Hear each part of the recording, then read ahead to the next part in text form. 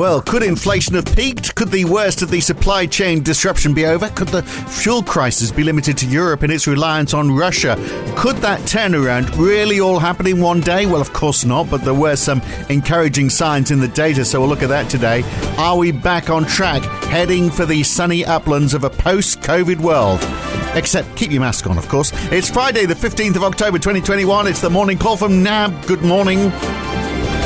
Well, the US dollar is lower again today, ever so slightly. It's up, though, 0.4% on the Japanese yen. The Aussie doing well as well, almost 0.5% up, over 74 US cents now. The pound is up 0.2%. Not a lot else in terms of currency moves. In fact, the most of the movement's been in the stock market in the US, which got off to a roaring start. The Dow over 1.5% up. The S&P 500 has gained 1.6%. The Nasdaq up 1.7%.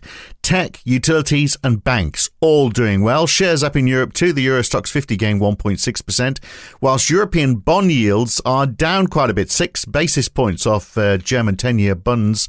Similar drops in yields across most European countries, but less going on in the US. 10-year Treasury yields down 2 basis points lower at 1.52%. Maybe yesterday's inflation numbers stopped it slipping further.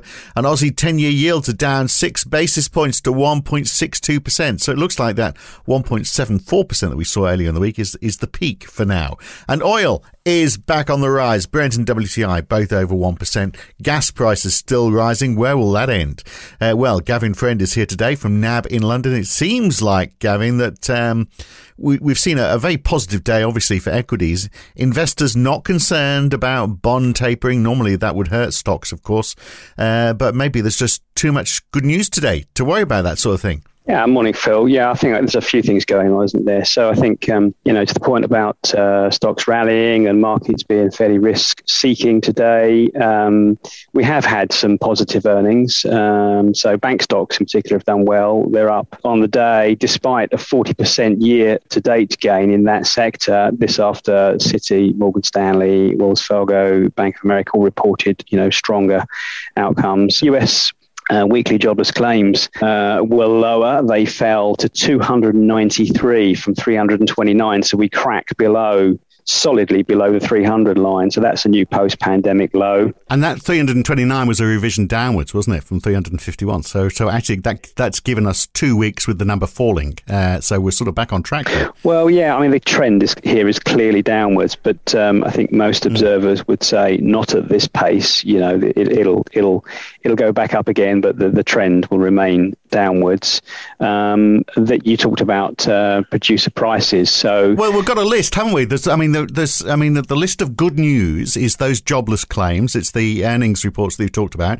US PPI is good. China's inflation's a little bit mixed. Oil reserves in the United States are up as well. So there's the good news. Let's tick that list off. Let's look at US PPI, because that's down, isn't it, to 0.2% from what was it last time? Quite a bit more than that. 0.5, yeah, 0.6 actually on the core rate. That's what you're quoting there. So the headline was boosted a little bit by a jump in food prices, but the core rate is where the focus has been. And that's really got to be a bit careful here, because it looks like it may have been a sort of a temporary plunge in airline fares. And I think going forward, there is a risk that we start to push up a little bit again on these, and things like second-hand car prices, because of the problems of semiconductors and the plunging new auto sales, because there's no inventory there. We've already seen this in the second-hand auction prices are going back up again, because people just can't get cars. So we've got to be careful with these, that actually we might see some pickups here again in the coming months on that. But until we see that, that's the way it is. The other thing I would point at is that's quite positive on the day, I guess, is just not to overlook the assistance of lower bond yields. So bond yields have been climbing and climbing and climbing because we've had these rises in inflation, driven by the supply chain, driven by the energy crunch that's going on in Europe in particular.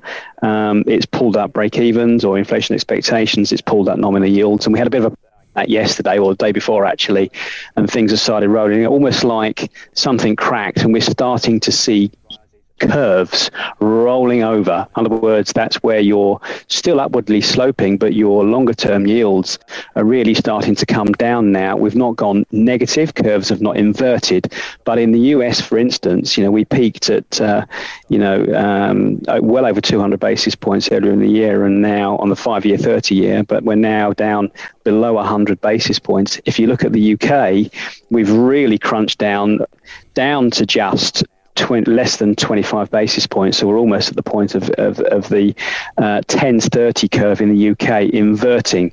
That's worse there, arguably because of the more severe crunch the UK finds itself in at the moment. Yeah, so, generally, though, a bit more positive spirit, isn't there, around today, even though, still supply constraints. We've still got the issue. Nobody knows when supply chains are going to be back in order.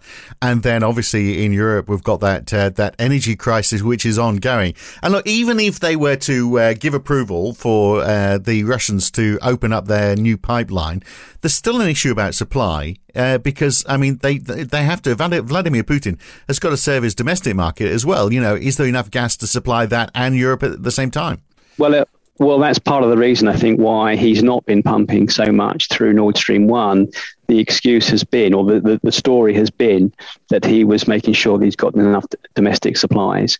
So I think that's probably, you can probably assume that is the case. The other thing, of course, is central banks continue to remove the punch bowl when there's, all this discussion, because they're being forced to, because of, in part, these higher energy prices. And so it's, cost push inflation. It's not a pretty picture. What we might say is the good news is on COVID, advanced economies are moving towards escape velocity in terms of their vaccination programs, and demand for EVs, demand for renewable, energy in terms of your home heating systems and those kinds of things.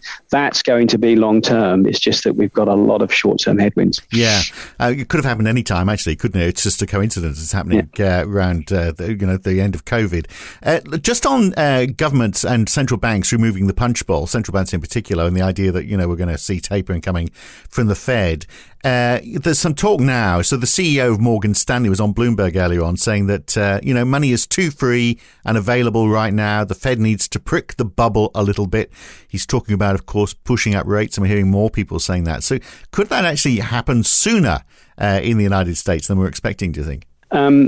It's clear that the Fed is going to move to the taper, whether that comes in November or certainly they're going to announce it at the November 3rd meeting. But are they going to, start it in November or December? Wait to see. I don't think markets really care. For other central banks, some of them are already going. Of course, we know this. We know the Bank of England is in a particular bind on this at the moment. The ECB is straddling the argument. It clearly won't be moving on rates anytime soon, and nor will, for the moment. Let's remember the Fed is saying there is no direct link between a taper and a rate rise. But as time goes on, if we start to see perhaps at the December meeting, the balance of risks where the dot points move to a consensus for rate hikes next year, well, then that will change. But for the moment, the Fed is not going there. The Fed is saying this is temporary. And until and if the Fed changes, you're going to have a big chunk of the market that says, yeah, we stand with you on this. We need to see. So it's very difficult because why would you change just because you've not got evidence to support your view, but you don't have evidence to support that you're not right. It's time.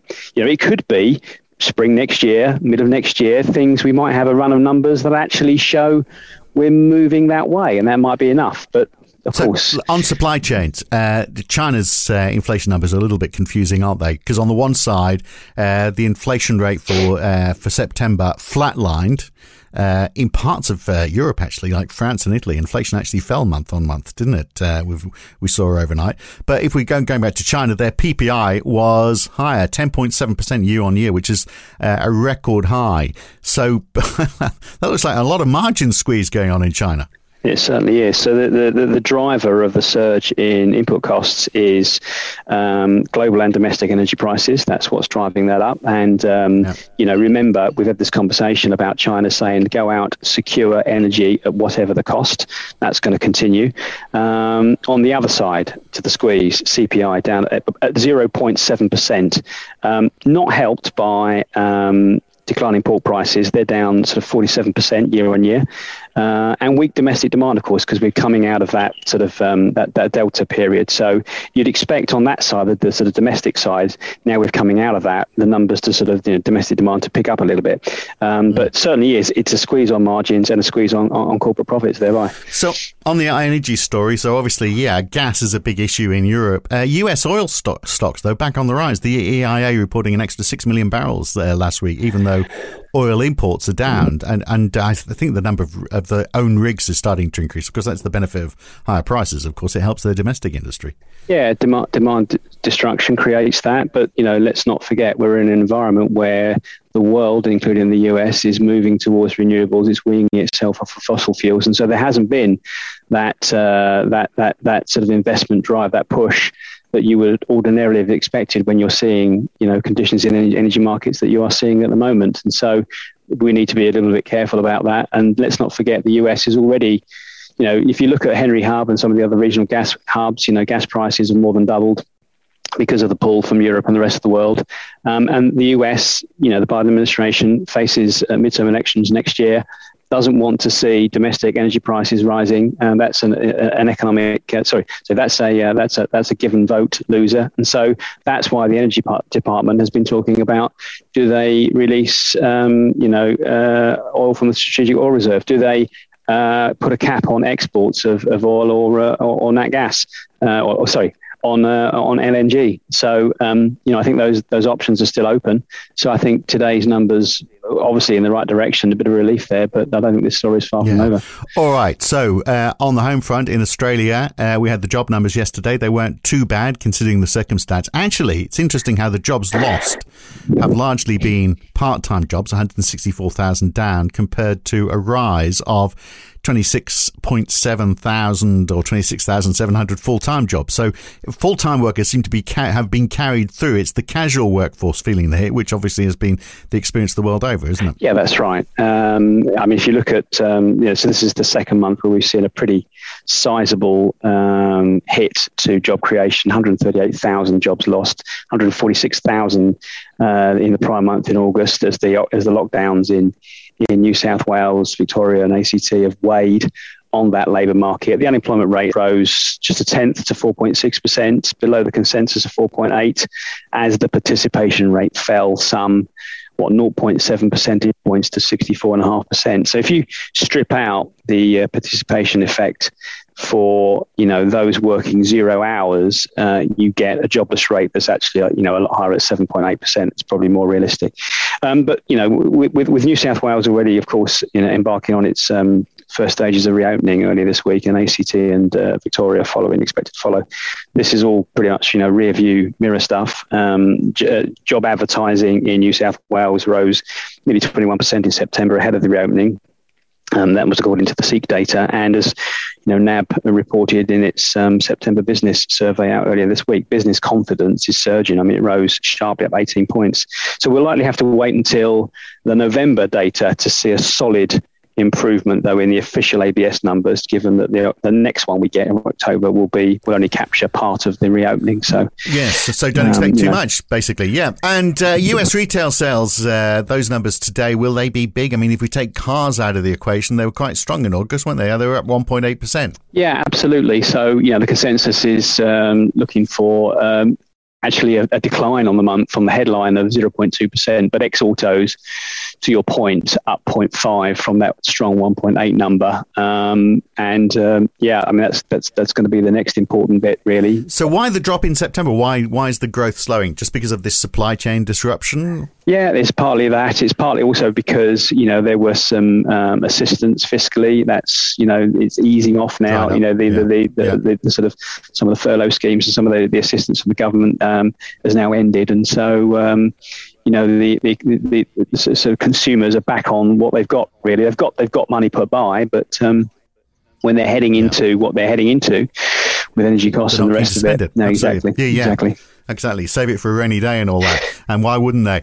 Good to talk, Gavin. We'll catch you again next week sometime. Thanks for coming on. Thanks. Cheers, Phil. And that's how it is this Friday morning. I'm Phil Dobbie for NAB, back again after the weekend. See you on Monday morning. Have a great weekend when you get to it. Thanks for listening.